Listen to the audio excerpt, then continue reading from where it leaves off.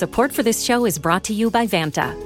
Managing the requirements for modern security programs is increasingly challenging. Vanta gives you one place to centralize and scale your security program, quickly assess risk, streamline security reviews, and automate compliance for SOC 2, ISO 27001, and more.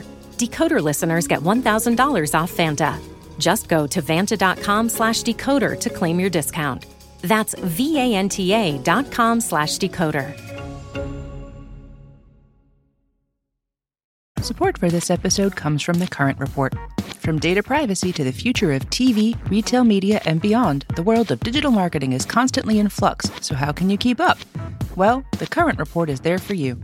Each week, marketing leaders on the cutting edge give you the latest insight. If it's creating a buzz, they'll be talking about it. Subscribe to The Current Report wherever you get your podcasts. Hello and welcome to Decoder. I'm Nilay Patel, editor-in-chief of The Verge, and Decoder is my show about big ideas and other problems. We've got a special episode of Decoder today. It's an interview between Verge deputy editor Alex Heath and Meta's Tom Allison, who runs the Facebook app. Alex is here. Hey, Alex. Hey. Alex is the co-host of the newest season of Vox Media's podcast, Land of the Giants. This season is all about Facebook and Meta. The season finale comes out tomorrow. He's been reporting and working on Land of the Giants for a long time now. Along the way, he interviewed Tom about Facebook and the newsfeed. Alex, Facebook has a lot of challenges, but it seems like the biggest problem of all is TikTok, which is capturing more and more of young people's attention in particular. And then Facebook's problem is that it spent years building out a social graph about friends and family that is less interesting than just being shown videos that TikTok thinks you might like. Yeah, that's right. And this was Allison's first big interview since taking over as the head of Facebook at Meta. And we covered a lot of ground. I mean, so much ground actually that my co-host from Recode, Shireen Ghaffari, and I realized it would be valuable for people to hear the whole chat. You'll hear Shireen a lot in this interview. Allison has been at Facebook for more than a decade, and he previously ran engineering for the news feeds, so he knows more than almost anyone, really, about the history of feeds and where they are going. We talked a lot about this latest shift he's leading to make both the Facebook and Instagram feeds more like TikTok. And that means more content from accounts you don't follow. It's basically the opposite of the last push Facebook made to change the feed, which was about making it more about people you do know. So it was interesting to hear Allison's rationale this time. I should note that this is not your typical Decoder interview. Land of the Giants is very scripted, so we let our guests talk a lot and just use snippets for our episodes. This one appeared in our 5th episode about the future of Facebook and the feed. Shireen and I recorded this in late July, so this was right after Facebook announced some big changes to the feed, which we talk about. Speaking of that, I should note that Allison starts talking about MSI, but he doesn't define it until a few minutes later, so we'll just do it at the top. MSI stands for Meaningful Social Interactions, which was the previous version of the feed that you're talking about. It prioritized what Facebook hoped would be meaningful social interactions between your friends and family. But as you talk about in Land of the Giants and in this interview with Allison, it had some pretty bad side effects too. Yeah, and you talk a lot, Nilay, in this show about the trade-offs that leaders have to make in their organizations. And I would say this conversation is a really good history lesson about those trade-offs from the perspective of one of the key executives who has been leading multiple eras of the newsfeed really since the beginning. I thought it was a pretty interesting window into how they look at things and really showed me that every time they do something like this, it's kind of in reaction to, I would say, unintended consequences that they made from a previous iteration of the feed. And we don't really know what the next version of the feed will look like in terms of those consequences. So we kind of left it hanging around that idea, but I think it's pretty interesting to see the kind of trade-offs that they are making inside the company and how that maybe doesn't quite square up with what people expect is happening. Yeah, it's one of the most complicated problems in tech, in society. It might be unsolvable. It's a good one. All right, Alex Heath, Shireen Ghaffari, Tom Allison from Meta. Here we go.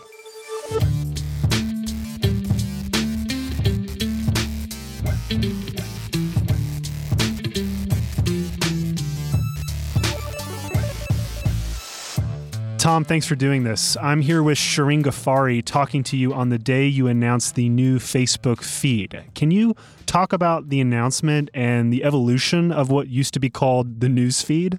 So, what we announced is a Feeds tab. So the Feeds tab is going to allow you to see all of your content from friends that you're connected with, groups you're connected with, pages, your favorites, and it's going to allow you to see it in chronological order. So it's almost like a throwback, to kind of old school Facebook, which I think is very cool. And we know that a lot of people come to Facebook and they, in their minds, are like, I want to go see what's up with my friends, and this is going to make it even easier to do it. Now, what we've also done is we've renamed the kind of tab that you open the app to Home. And this is really kind of signaling that this is going to be a home for a lot of the different content that you see on Facebook. So it's still going to include content from your friends that you're connected to. It's still going to include content from pages and creators, but it's also going to include content that we think is really interesting to you, might be interesting for you to share or discuss with your groups or with your friends. And increasingly, that content is powered by AI, which is just getting very good at identifying of all the great content across Facebook, what's some of the things that are going to be really interesting to you. So we're kind of setting the stage for this kind of next, evolution of Facebook. But a lot of it is really kind of coming from our belief system that ultimately Facebook is a tool to allow you to express yourself and to allow you to connect with other people. And so this is really just an extension of that belief system, but within the context of technological innovation that's happening, where it's easier than ever for people to express themselves. We have higher bandwidth phones and connections to be able to express ourselves through multimedia and video. And we have more sophisticated AI now that can look at kind of the billions of pieces of content that are being created across Facebook and Meta more broadly and deliver the piece that might be right for you in that moment. So I think it's an exciting kind of time for Facebook, but I do see it as kind of an evolution of what we've always been trying to do, which is when we see kind of a new technical wave of innovation, we always look at how do we build that around people? And that's still going to be really core to what we do. Was TikTok the consumer product that showed you guys this model working at scale? Was there anything else that kind of led you to realize, why do it now? I guess, why go this way now?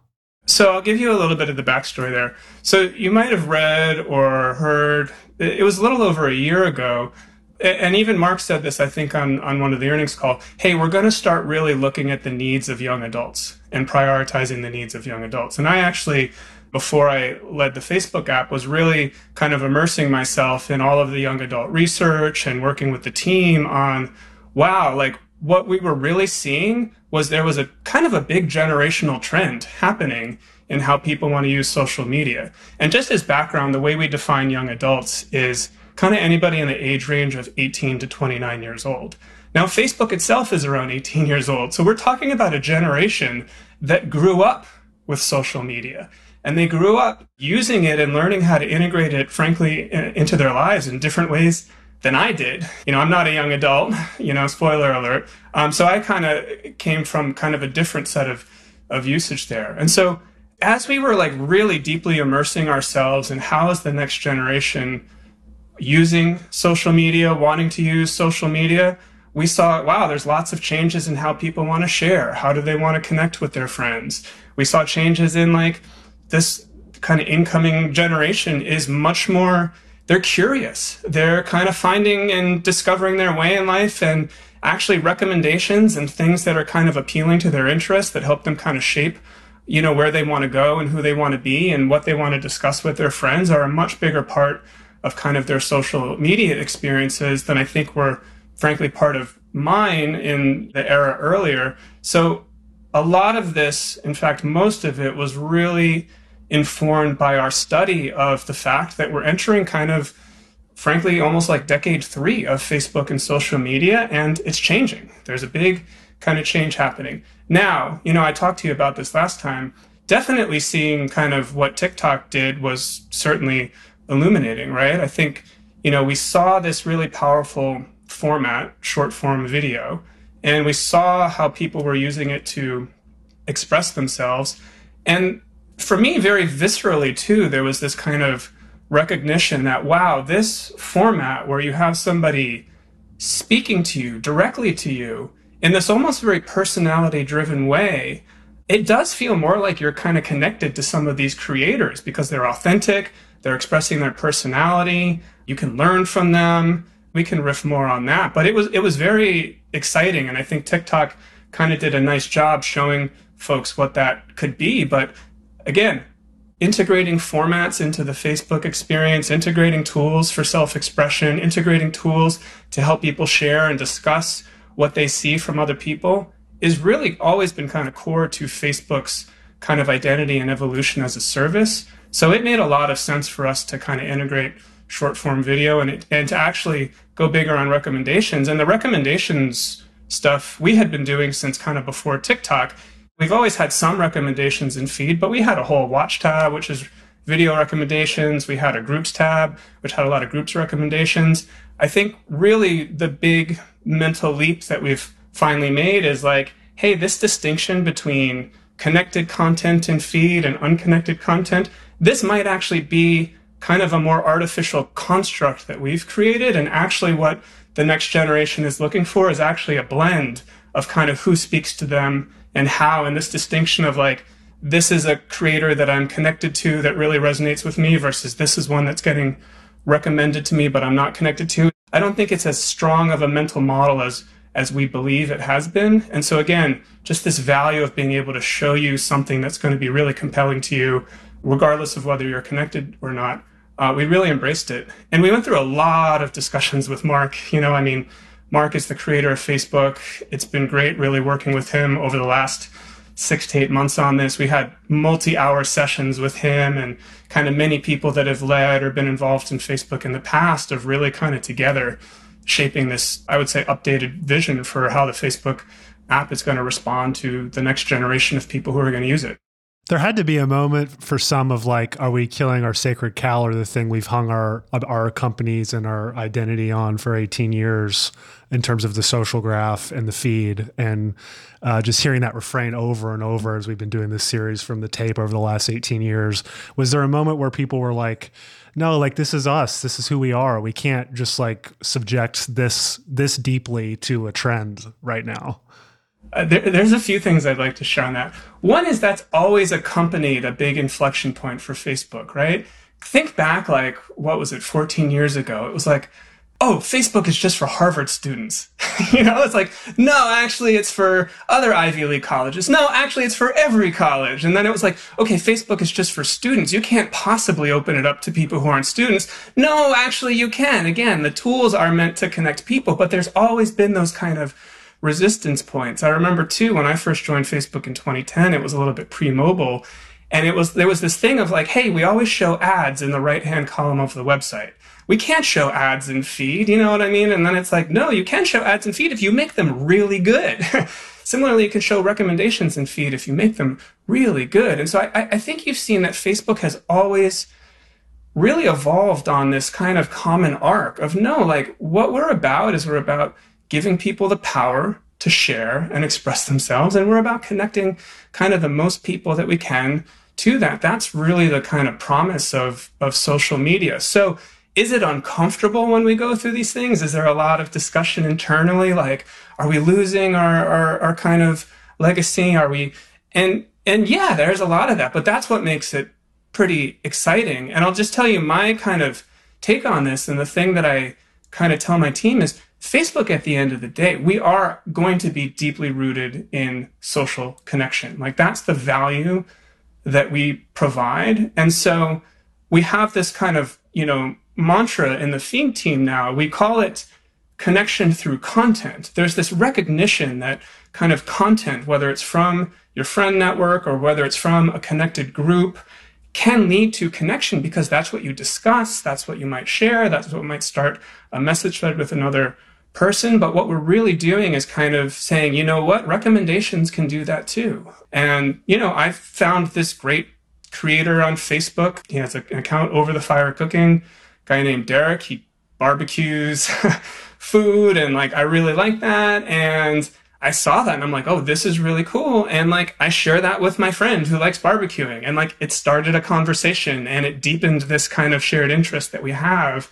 And so a lot of what I've been kind of talking to the teams internally about is, again, this is a way that people ultimately want to connect with other people, whether it's with feeling this kind of connection with a creator that they might not physically know, but they like emotionally resonate with, or whether it's sharing a piece of content with a friend that you find via the discovery engine and using that to springboard into a conversation about an interest that you share and deepening that. So again, I think that it's taking some time because we've built up this, well, feed is connected content mentality. But as people have really seen the ways that this can facilitate social relationships and strengthen them, people are like, oh, okay, I get it. And we're at the beginning of the journey too. There's a lot more kind of work and features that we need to implement into Facebook to make kind of this vision of the discovery engine that I'm talking about a full reality. But that's where we're going over the next year. I hear how that does connect to where you guys have gone. I think for a lot of people, the reason it feels abrupt or people have strong feelings about it is that TikTok is seen as entertainment to a lot of people. It's not a very social app. There's messaging, but I think most people passively sit there and just consume, and maybe they share in a private message, but there's not a lot of on-app messaging happen, or at least that we know of. Also, like you guys had spent so much time working up to this change, really prioritizing with the MSI era, like we want people and with their close ties in feed, commenting, sharing, having these long comment threads in feed. We want feed to be the place where people communicate with their friends. And this feels like a radical, I think at a high level, departure from that. And maybe it's not, but can you kind of touch on both those themes that I think people think of this push you're doing as more passive and more entertainment, and also that departure from MSI? Yeah, I don't view it as a departure, but maybe let me talk a little bit about MSI, because I was working in the Facebook app when we did that, a little bit about kind of how that came about and maybe how kind of what we're doing is an extension of that. But first off, MSI stands for Meaningful Social Interactions. It's essentially an approach towards ranking content and prioritizing what we show in newsfeed that prioritizes content that we think is going to bring you closer to the people that you care about, whether it's seeing friend posts or whether it's, commenting on things or sharing things. We kind of developed that as a response to what we were previously doing in Facebook more on 2015 and 2016. I guess stepping back, every kind of ranking system has what you would call an objective function. It's the thing that system is trying to optimize for to provide the value that we think corresponds with what people want from it. So prior to MSI in 2017, we were really looking at time spent. A lot of companies were looking at time spent, YouTube, other things. The idea being that if you choose to spend your time with Facebook, we're providing you with a lot of value. And this was, of course, as video was really starting to make its way more prominently onto mobile devices. People were looking at links, a lot of other things. But the downside of kind of optimizing or goaling on time spent was, as the ranking was deciding what to show you, it started to say, well, hey, Tom's more likely to spend time on this video, more time on this video versus this post from his friend. So we'll prioritize that higher in feed. And really what we learned was, this is not fundamentally what people come to Facebook for. We got a lot of like, hey, where's my friend content? Yeah, these videos are cool. I watch them, but I miss seeing content from my friends. I come to Facebook to kind of interact. And so what we really ended up doing was tilting more towards, no, we're going to prioritize the content that people say helps them create these kind of meaningful social interactions. And so things that lead to conversations, things that, help you connect with your friends and things of that nature. So that was really what you saw as us kind of incorporating that. Well, and practically in feed, that meant weighting things like comments between connected graphs, right? That's right. It was weighting things like, we looked at a whole bunch of factors from research about, to the degree, that we could understand this, like what was creating meaningful social interactions. And when we did that, and I remember, Mark kind of said this, I think, during the announcement, we ended up kind of cutting back like several, I don't remember, it was a big number of like video watch time as we prioritized more of the social interactions. But one of the things that we continued to do with MSI is it evolved over time. We were constantly trying to figure out, well, what social interactions are meaningful to people and how are they evolving? Because what we can do is kind of a proxy of what people really want, in their relationships. And so now to tie this back to the discovery engine, again, there's kind of a shift when we look at the social interactions that young adults value. So they are much more likely to share via stories than they are to feed.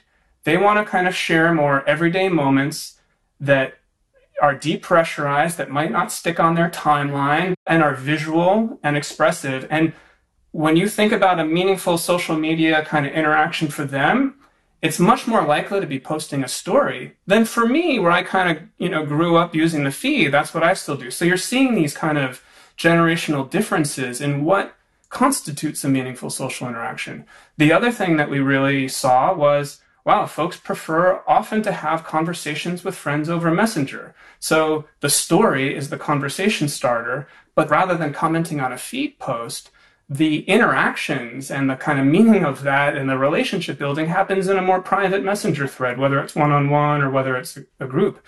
And that's why, you see on Facebook, you see a visual story and you can start a messaging thread on it. But what we really saw is when we put the lens on that next generation, we said, wow, the meaning that they get, or those meaningful social interactions, the way they're doing that is changing. And so we really need to adapt our product to it. I think the other thing that we really saw with young adults was how much they value creator content that speaks to them, that speaks to their interest. And I think it's important to note that even though this is what you would call public content or video content, people find that connection with a creator like quite meaningful. And I think we all experience this to some degree. I was listening to a podcast with Lex Friedman and Susan Cain, and they were remarking how they feel like they have a relationship with some of the podcasters and musicians, and without ever even really meeting them. So I think we were really starting to see how these kind of creator-driven content that really speaks to people, to them feels quite meaningful, even though that might not be an explicit connection between two friends. So I would say that the way that we're trying to orient the Facebook kind of future of feed is still very much in the spirit of how do we show you things and surface things to you that are going to result in this kind of being able to share with your friends and connect with them, but recognize A, it's changing for people, and B, some of this kind of more public content, because of the medium and because of the formats behind it, is becoming much more relatable and personal than I think it was even a few years ago. I think the difference is your inventory before this was almost entirely social graph inventory. Mm-hmm. And now you're going to start inserting a bunch of stuff that is not and I think that's going to be the big, and people are seeing that now on Instagram because Instagram is ahead of you in terms of rolling out unconnected in feed. And just people have, as I'm sure you've seen, very strong reactions to that. They get on their Instagram, they go, what in the world? This is not who I follow. And I think you're going to start getting that on Facebook, and I'm sure you're prepared for that. You used to run engineering for the newsfeed for a while, back in the MSI era, right? Mm-hmm, I did. Can you explain how that worked? Before you were sorting based on who your friends were and the pages you follow, and now how do you decide what someone sees? How do you decide quality in an environment like this?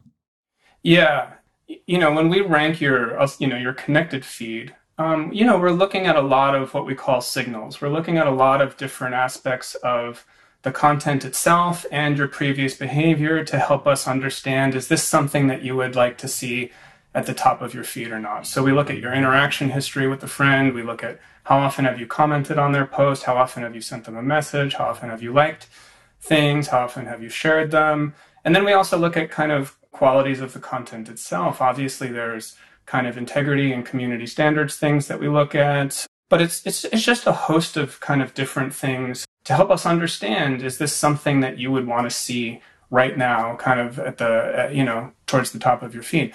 It's actually similar to recommendations in some way, right? We kind of, we can take a look at have you kind of interacted with this topic or this type of content before? Have your friends done that? You might not be connected to this creator, but have you liked their post before? Have you commented on their stuff? Have you participated in a group that might be similar to the post from a public group that we're recommending? So we look at a lot of characteristics of trying to understand, is this something that you would be interested in right now? We really try to understand the content behind this. And One of the things that I'm actually really excited about that our teams have been working on, and you're going to see this more and more kind of throughout the product, but periodically we ask people on a recommendation, hey, do you want to see more of this or do you want to see less of this? And like, that's our way of just asking you, hey, like, just help us, right? Tell us like kind of what you're into. And the reason that I'm kind of excited about that, especially going back to the MSI conversation, we always kind of struggled with the fact that one of the kind of meaningful social interactions that a lot of people have when they see something on Facebook is they might not like it, they might not comment on it, but they go and they talk to a friend about it, right? I'm regularly talking to my wife of like, oh, I saw this thing on Facebook today, and we talk about it, and Facebook doesn't know that like that loop happened, right? But, now when Facebook shows me something and it says, hey, Tom, do you want to see more or see less of it? I can say, hey, I want to see more of it because, again, I'm not necessarily sharing this with Facebook, but like, hey, this is the type of thing that helps me have a good, like an interesting conversation with my wife. So I think incorporating a lot of those, I don't know, almost like user preference type signals is a really exciting area for me and a lot of our teams. And I think it's going to help make sure that the recommendations we show you are relevant, because you brought up this fact that like people are like, oh, do they like recommendations? Do they not? I actually think it's partially because we need to make the quality of them much better, right? This is why, you've heard about some of the changes we've made to AI and like kind of, in my team, we've pulled together some of the best and brightest kind of AI engineers across the company to really focus on recommendations quality, to figure out how to leverage both, like, what do we know about the content? What do we know about the person? What are they telling us they want to see more or less of? So I think these recommendations are going to get better and better and better to the point where they feel just as good, if not even better, than some of your connected content in feed. That's our aspiration. Since you mentioned goaling and kind of objective function, I think, is that what you called it? Yes. What plainly was the goal for MSI? I know Mark said at the time we expect time spent to decrease if MSI works. What was the goal for MSI? Did it work? And then what is your goal for Discovery Engine? What are you goaling the teams towards in terms of a metric, a North Star metric for Discovery Engine? Yeah, I mean, MSI, we ended up kind of creating this kind of, I would say, almost like a composite metric. But the heart of it was really looking at, are we increasing kind of the amount of social activity on the site? So friend posting, commenting, things of that nature. Now, we still look at all of that. Like, there's different teams that look at how many comments are people sharing with one another, how many kind of messages are people sending back and forth. And so, there's a lot of different goals at different levels in the organization that kind of reflect or are meant to reflect the health of what I would call kind of the social ecosystem. What I look at in particular, I look at a kind of like 4 buckets of goals, I would say. That's the thing. I think the one thing I'd love to get across is there's no one goal. Like, I kind of, share this a bunch. There's a lot of different goals, and I'll just give you kind of the shape of that. First bucket of goal is just like, are people visiting Facebook? Are they choosing to visit Facebook on a monthly basis, on a daily basis? If we have really bad recommendations, people are not going to visit Facebook as often. They'll go to another, competitor that's doing recommendations. So I just look at like, hey, are people choosing to visit? That's kind of one bucket.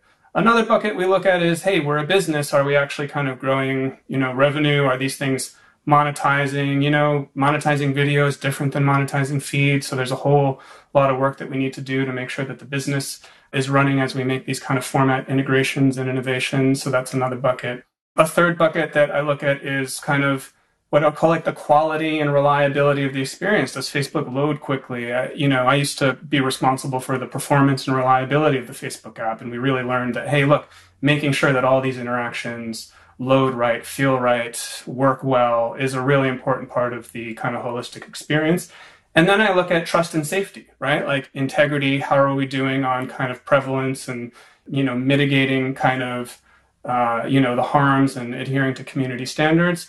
And, the trust piece is increasingly also about privacy. How well are we doing in terms of our privacy commitments and different things like that? So I look at kind of that bucket of things, and there's goals that kind of ladder up to all of those at different levels of the organization. And then, of course, we look at things like sentiment and like, how much do people prefer Facebook for this over this other service? And so, that gives me like kind of a complete picture of how are we doing. So, I want to make sure that Facebook is growing, that people feel like, hey, this is a valuable thing to me, even as kind of we have new generations using social media. I want to make sure that Facebook contributes to Meta's overall business. I want to make sure that Facebook feels fast and easy to use and enjoyable.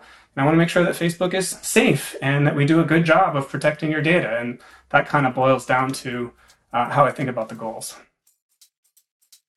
We need to take a quick break, but when we come back, my co-host Shireen Ghaffari asks Tom about the history of the newsfeed and previous attempts at algorithmically driven recommendations. Support for Decoder comes from Squarespace. Squarespace is an all-in-one platform that you can use to build a website and help people find your ventures. Whether you're seeking a location for your podcast, teaching language courses, or selling handcrafted ceramics, Squarespace has all the tools you need to create a home on the web. You can create a polished, professional place that connects people with whatever it is you're excited about. Squarespace also supports all forms of connecting with those people, whether you're selling products online or in person, or offering memberships. You can make your website look exactly how you want it. They even have the tools to help you create a custom logo. And they make it easy to create a place for people to schedule an appointment with you, browse your services, or learn more about why you do what you do. Visit squarespace.com/decoder for a free trial. When you're ready to launch, use offer code DECODER to save 10% off your first purchase of a website or domain. Support for this podcast comes from Hims. It can be a challenge for men to speak up about their health, and oftentimes that's rooted in the fear of being vulnerable. But there are just some things we'd rather keep to ourselves. Hims knows how you feel, which is why they are looking to provide you with the help you need, discreetly. Introducing Hims, a men's healthcare product looking to provide simple and convenient access to science-backed treatments for men. The entire process is 100% online, so you can get a new routine of improving your overall health in private. If prescribed, your medication ships directly to you for free and in discreet packaging. No waiting rooms and no pharmacy visits. So while it can be tough to deal with this part of your life, it doesn't mean you have to do it alone. Start your free online visit today at hims.com/decoder. That's HIMS.com/decoder for your personalized treatment options. hims.com/decoder. Prescriptions require an online consultation with a healthcare provider who will determine if appropriate. Restrictions apply. See hims.com/verge for details and important safety information. Subscription required. Price varies based on product and subscription plan. We're back. Here's Shireen Ghaffari.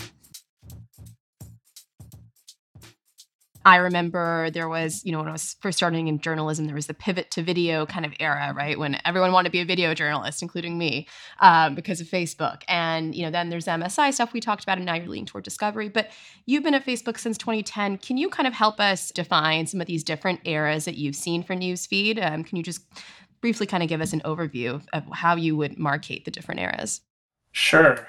I joined the company in 2010. I joined as an engineer, and I worked on our growth team for the first 2 years there. So I think, I was there. I think our milestone was like 500 million users or something that we hit in my first year. But that era that I really remember was that transition from web to mobile. It was just like, and this was like around the time of our IPO, and I remember tons of headlines. Facebook isn't going to succeed on mobile. Facebook doesn't have a business. Facebook is a web company. It's dead. And so I say this because I'm kind of used to living through the skepticism as Facebook has made kind of these big leaps, and I've always kind of seen us get to the other side. So the shift from web to mobile was a big one.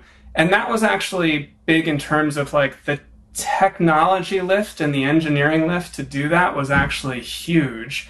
And then, of course, figuring out how to design and have a good mobile product when you were used to designing for the web was big. So I don't know that like our core feed changed that much, but it was this gigantic shift that we had to make as a company under a lot of pressure during the IPO and everything that was really kind of memorable to me. And alongside of that was figuring out how to make money on mobile, right? Because like I said, we were so used to like making money through the web right-hand column ads. So in hindsight, we all kind of like laugh about it, but it was this huge mental breakthrough to be like, oh, we're going to show ads in feed. It was like, we can't possibly do that, right? And like, so watching the organization go through that was really interesting. I think the next phase of things, one of the things that I'm proud of Facebook for is that we've been able to integrate different formats. I think you see TikTok and you see YouTube trying to do this, but Facebook was able to integrate video. It was able to integrate other entity types too, like groups where you could form a community. And so I think that over the next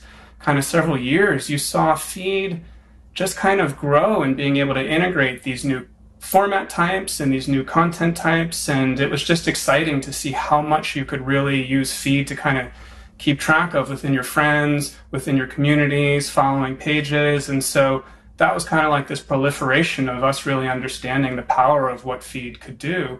And then I think, probably there's a phase after that where you started to see things shift. You saw the shift to stories. And again, this was similar to, I remember the shift to mobile. And, when we were like, okay, cool, let's get on stories, let's get it out there. And people didn't use it for a while. It was sitting at the top of feed. Everyone was like, Facebook stories is a ghost town. It's going to fail. And then, like a year and a half later, like people were just like, oh, cool, this is the way I want to share now. And it kind of took off. And so those were a couple of the big transformations that I saw. And I think the next one, again, is really like, it's this story of like format innovation and kind of wiring in new ways for people to express themselves. So obviously the format stuff that's happening now is around video and short form video.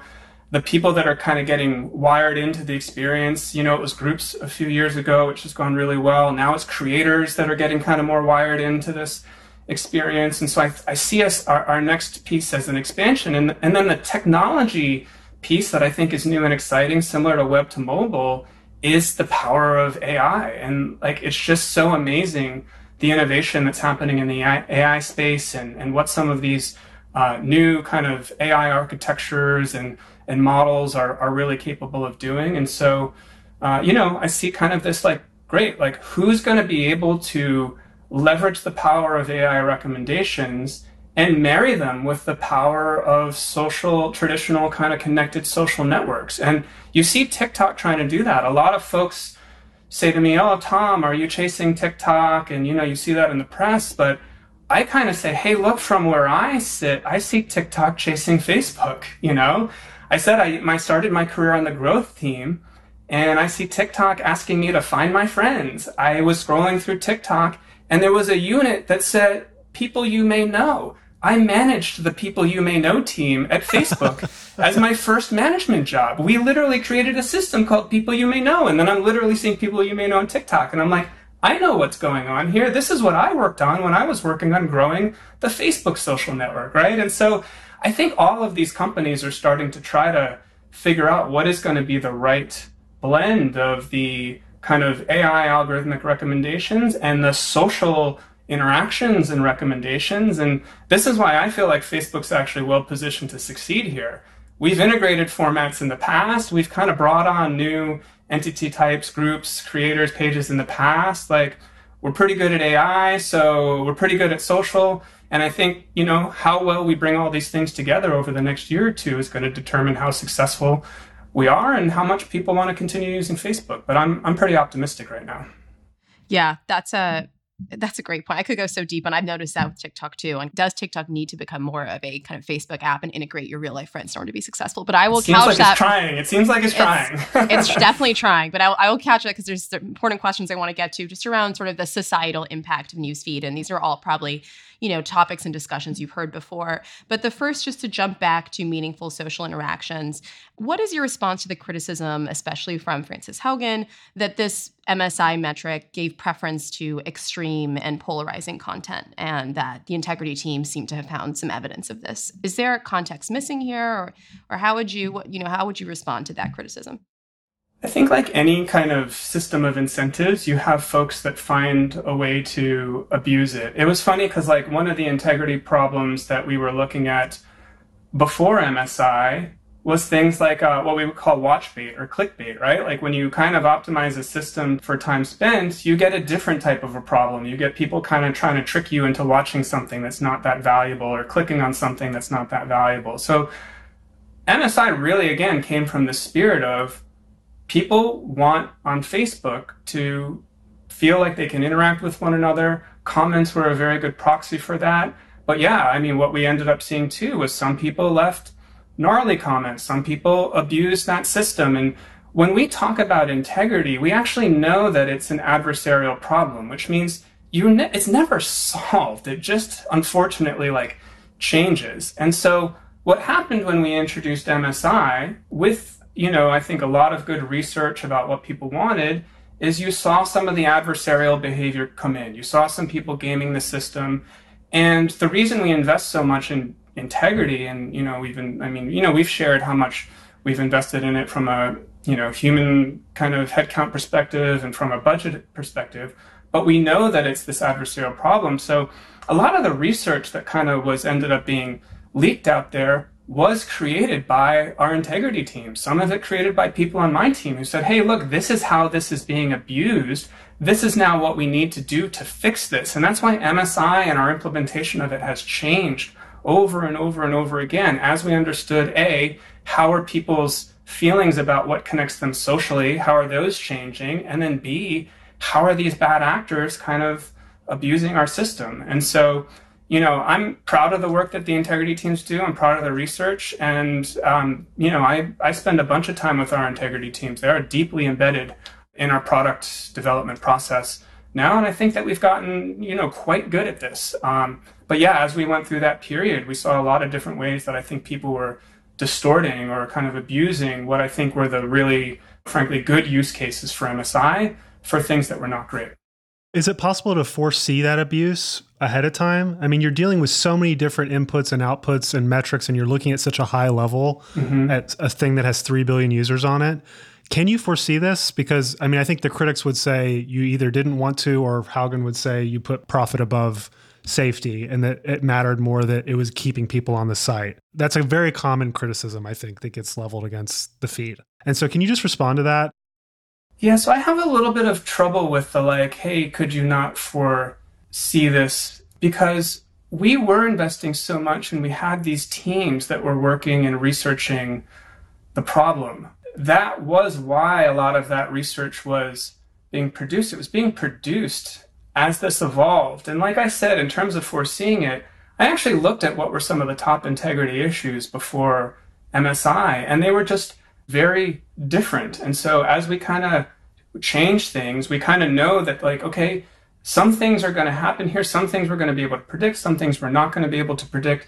But that's why, again, we have this very active integrity team looking at how this unfolds on a very regular basis. And I think we've hired some of the best in the business to really be able to analyze and think through.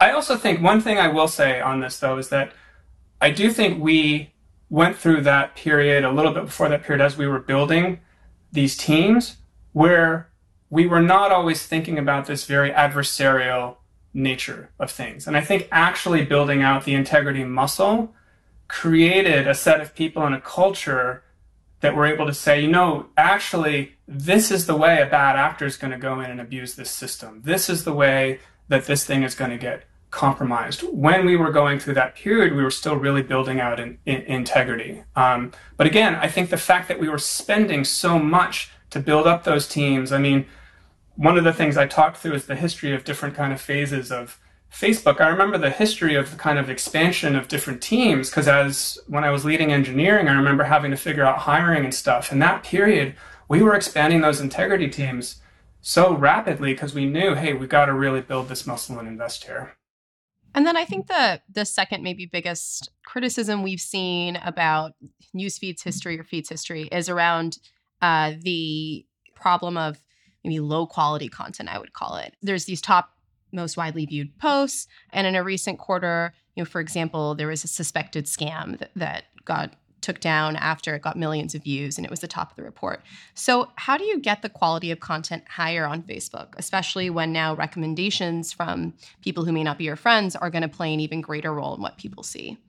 Yeah, there's a couple of things that we're looking at here. One is what I kind of mentioned before, which is incorporating more signals that reflect literally people telling us kind of what they want or not. So see more, see less, right? Like one of the things that we've kind of seen, we've been looking at this issue of like watch bait recently, right? So watch bait is where somebody's trying to get you to watch a video to its completion because, again, if you produce a video of a certain length, then you can kind of monetize it. So there's all these incentives to get you to watch a video. But sometimes the video it's like terrible. You like watch till the end and you're like, this video, it sucked, right? Like it's a really bad experience. And so one of the things that we kind of are looking at is like, okay, what are the types of things that help us understand that this was a bad video? Were there angry reactions on this video?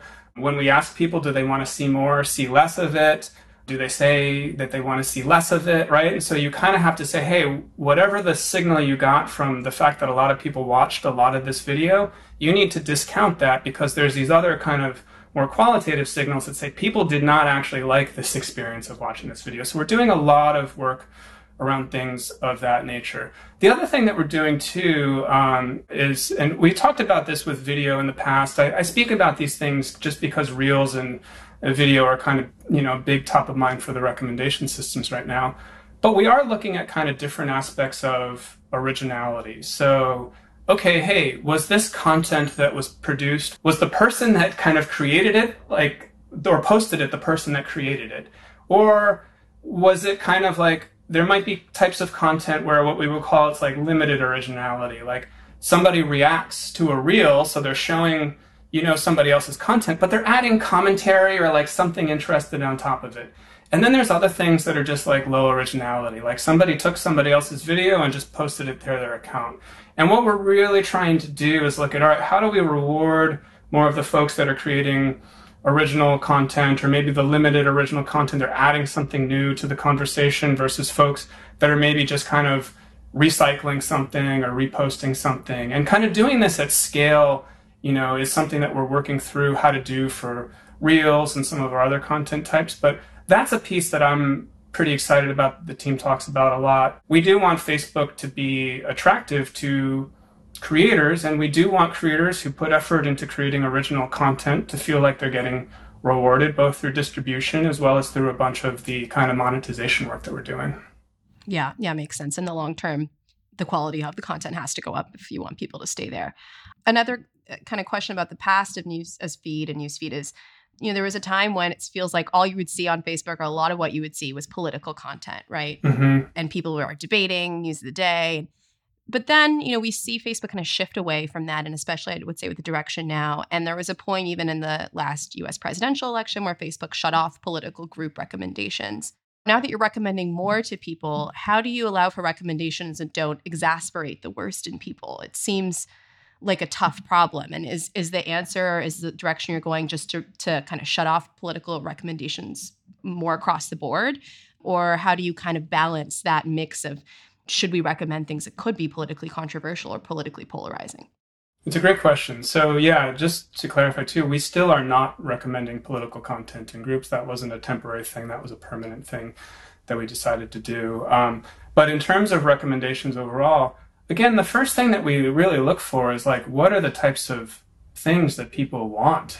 And I'll tell you right now, like, I'm not getting a lot of research that says that young adults want more political content on Facebook. I'm not seeing a ton of research that says anybody wants a lot more political content on Facebook. And frankly, that's why we've been kind of looking at kind of re-examining, like, where are we kind of showing political content? And you're seeing it really not show up in a lot of our recommendations channels. It's actually because just that's not what people really want to see. And I actually think we kind of learned this in the pandemic too. Like, people are really fatigued by a lot of the political discussions and things like that. And I think especially with the pandemic, everything's just so heavy. I actually think one of the reasons why kind of short form video took off is like, it's entertaining, it's fun, it's uplifting. It's just a different vibe than what people were seeing with, doom scrolling or whatever it was. So a lot of what we think about in terms of what content do we want to reward is just like, what content do people want to see on Facebook right now? Now, in terms of like the how do we, prevent, potentially bad content from coming into recommendations, we have two sets of, I would say, guidelines. One is our community standards. This is like, this content is not allowed on Facebook, right? So if something violates our community standards, doesn't matter if you're connected to it or not. It's out of, we don't put it into your feed. We don't put it into recommendations. It's like, this is just violating our rules.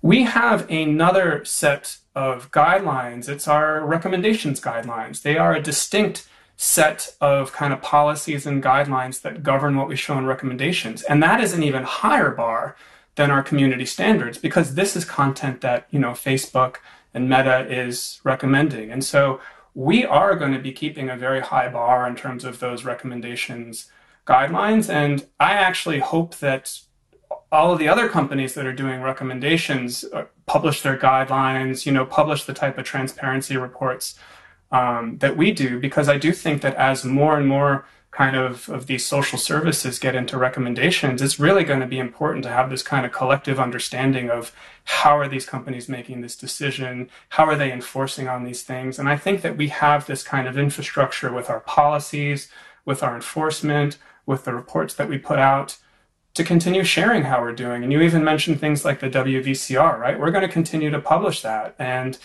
we just put that out there. And yeah, some of the things on there, I'm like, oh gosh, okay, I wish, that's something where we need to figure out how do we do better on that. And, I think that it's really important, though, that we're always putting out the work on how we're approaching this.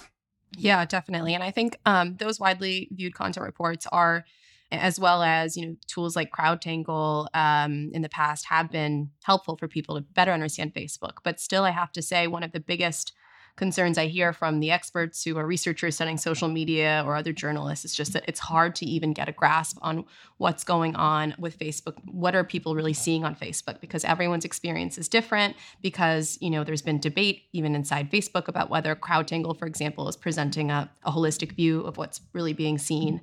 What do you say to those who think Facebook's feeds are like a black box, and how are we supposed to make sense of it all? How transparent do you want to be about this going forward? How transparent can Facebook really be on this? There's a couple of things here. I think what we need to evaluate Facebook as well as all these other companies on is how well do they do at kind of continuous enforcement of their community standards. So what does that mean? First, you need to publish your community standards and say what's allowed and what's not, and then have a process to modify it. So we've been obviously trying things like the oversight board to have an external body give us feedback on how well are our community standards. So I think you need to have kind of a very clear, what are the rules here? Then you need to have accountability of like, how are you enforcing the rules? So we have our transparency report. We talk about how much content we're taking down. It's being externally audited in terms of its methodology, in terms of its results. So again, we're trying to have a lot of other eyes take a look at this. The reason I say, again, it needs to widen from just Facebook is like, let's say Facebook didn't exist tomorrow.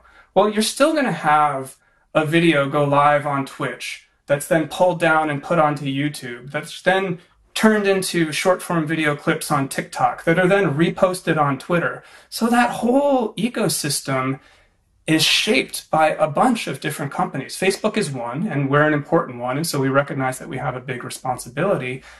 But if you're just looking at Facebook, or you're just looking at like specifically how does Facebook do this particular thing in their algorithm, it's missing the bigger picture, which is like, how is each company approaching this problem? How is each company enforcing on this problem? And who's auditing and providing some sense of whether or not this is even a legitimate way of attacking the problem? That's the conversation that I think we need to be having. And I think Facebook's been doing a good job, and Meta more broadly kind of leading there. Yeah, I guess it's a question of who should be doing that. I know, Facebook and Meta has said that they welcome regulation in some of these areas. And do you think that needs to kind of go to an outside body? I think it could. I think the oversight board is an interesting kind of example of us trying something like this. I think the other thing that we often do, we have a lot of our policy folks that work with kind of groups from other tech companies on, okay, how do we evolve things like our approach to transparency? How do we evolve the ability to? So I think there's a bunch of work just in terms of the industry getting together and kind of figuring out how do we collectively do this. And then, of course, I think there's kind of a legislative angle, again, which Facebook has historically, shared that, hey, we are supportive of regulation in this space, but I think it needs to be well thought out regulation. And we've been very open to having that dialogue. So I don't think it's like one thing that you can do. I think it's a collective set of things. And I think what you've seen Meta do is start to really model some of the ingredients of the broader solution that we think could be viable. We have to take one more break, but when we come back, I asked Tom about responsibility. Stick around.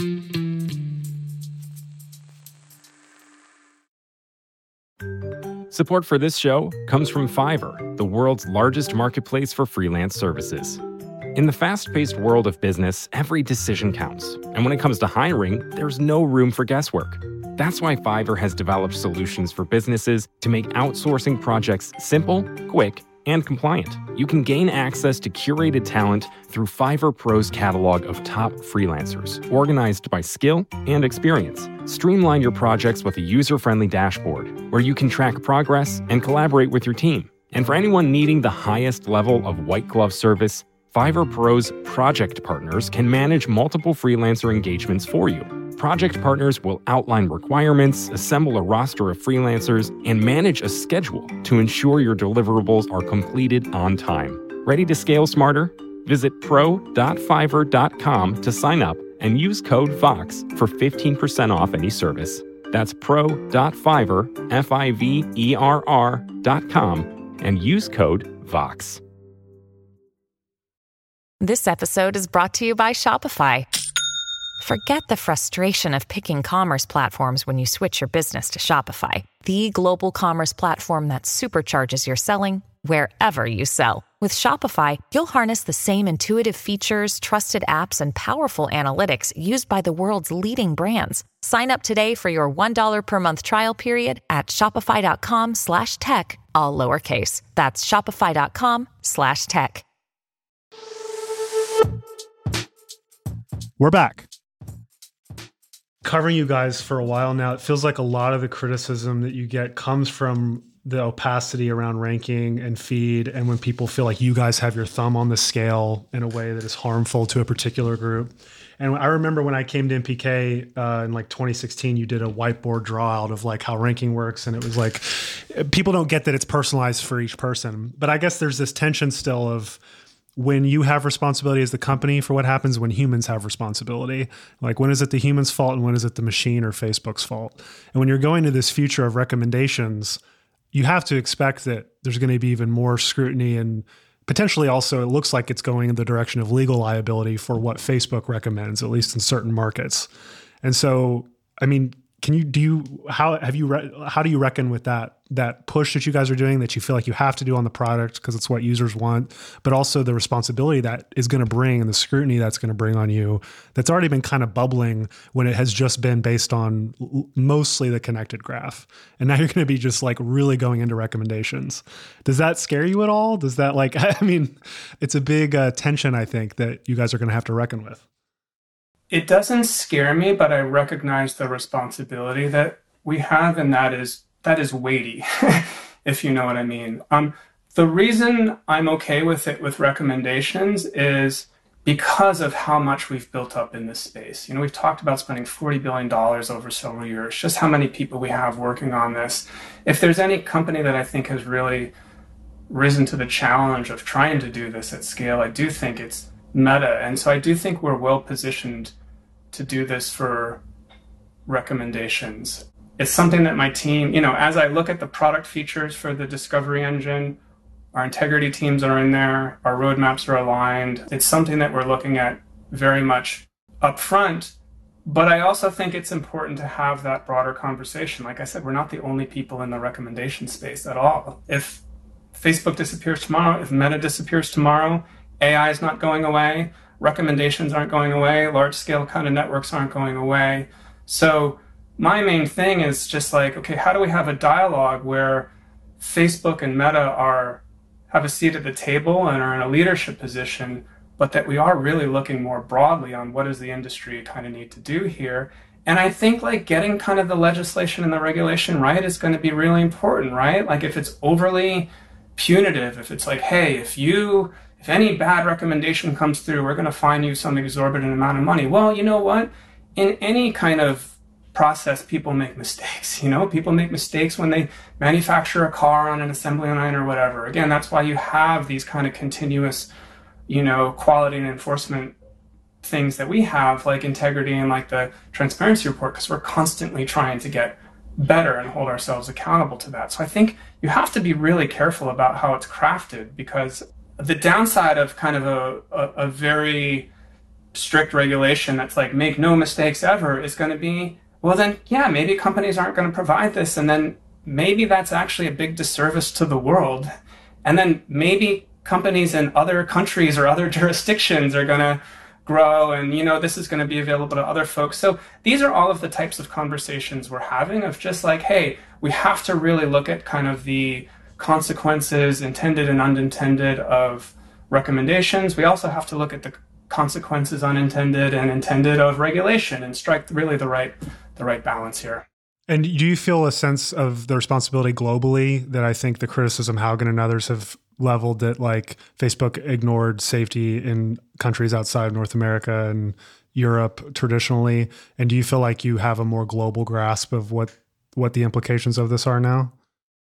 Facebook and Meta serves a global community. And I think that we look at our programs to make sure that no matter who's using the product and from where, that we apply those safety measures and those integrity measures. In different regions, it requires different expertise. It requires some different things to do. But I think you can look at, we released a human rights report, I think, in the last week or so. And I don't know any other tech company that's releasing a human rights report. But I think like what you're seeing is us investing here and us making progress here and us trying to tell the world about what we're doing about it. And I view things like that as, no, we really do think about this globally. And I just think a lot of the advancements that we're making in AI are going to help us there. We talked about some work that our FAIR team had done, which can basically take AI, and it's one of the most sophisticated AI translation systems that's ever been created. Well, guess what? That AI is being used to help us with integrity issues in different languages and across the world, where we can like take kind of an AI that might have been trained in one set of languages and actually apply it to another set of languages because of all the investments that we've made in AI. And I think we're doing quite a lot, both through the technology that we're creating and the policies and the kind of external relationships that we're building to be able to tackle this on a global scale. And I do hope that that is coming through. And I think that that is definitely where we're kind of thinking internally. I know Discovery Engine was a big announcement. Is there anything we should expect to see going forward? I'll say kind of one last thing on this. It's a really exciting time for Facebook. And the way that I kind of think about where we are is we definitely have one foot in our kind of legacy and history, which is I think what you see in the Feeds launch that we did today. But we also have a big foot in kind of the future of what the next generation is looking for from social media. And yeah, it's just a fun time managing that transition. But like we talked about earlier, Facebook's done this multiple times, right? Like we've been through this big evolution. And so this is another big one, but I think, on the other side of it, I think we're going to say, oh, wow, like, of course we went in, this direction. This is really what people wanted out of social media. So, anyway, I'm pretty optimistic about where we're headed. Yeah, it's a brave new world. Yeah. I really enjoyed the conversation. So thank you for having me. Thanks, Tom. Thank you so much. Thanks again to Tom Allison, and thank you for listening to Decoder. I hope you enjoyed it. And I hope you all listened to Land of the Giants. Alex Shereen and the team did an amazing job this season. You can binge the whole thing now, and the season finale is tomorrow. As always, I'd love to hear what you think of Decoder. You can email us at decoder@theverge.com or hit me up directly. I'm @Reckless on Twitter. If you like the show, please share it with your friends and subscribe wherever you get your podcasts. If you really like the show, hit us with that 5-star review. Also, as many of you have discovered, if you tweet about the show, I will almost certainly retweet you. Decoder is a production of The Verge and part of the Vox Media Podcast Network. Today's episode was produced by Creighton DeSimone and Jackie McDermott. It was edited by Callie Wright. Decoder music is by Breakmaster Cylinder. Our senior audio director is Andrew Marino. Our editorial director is Brooke Minters. And our executive producer is Eleanor Donovan. We'll see you next time.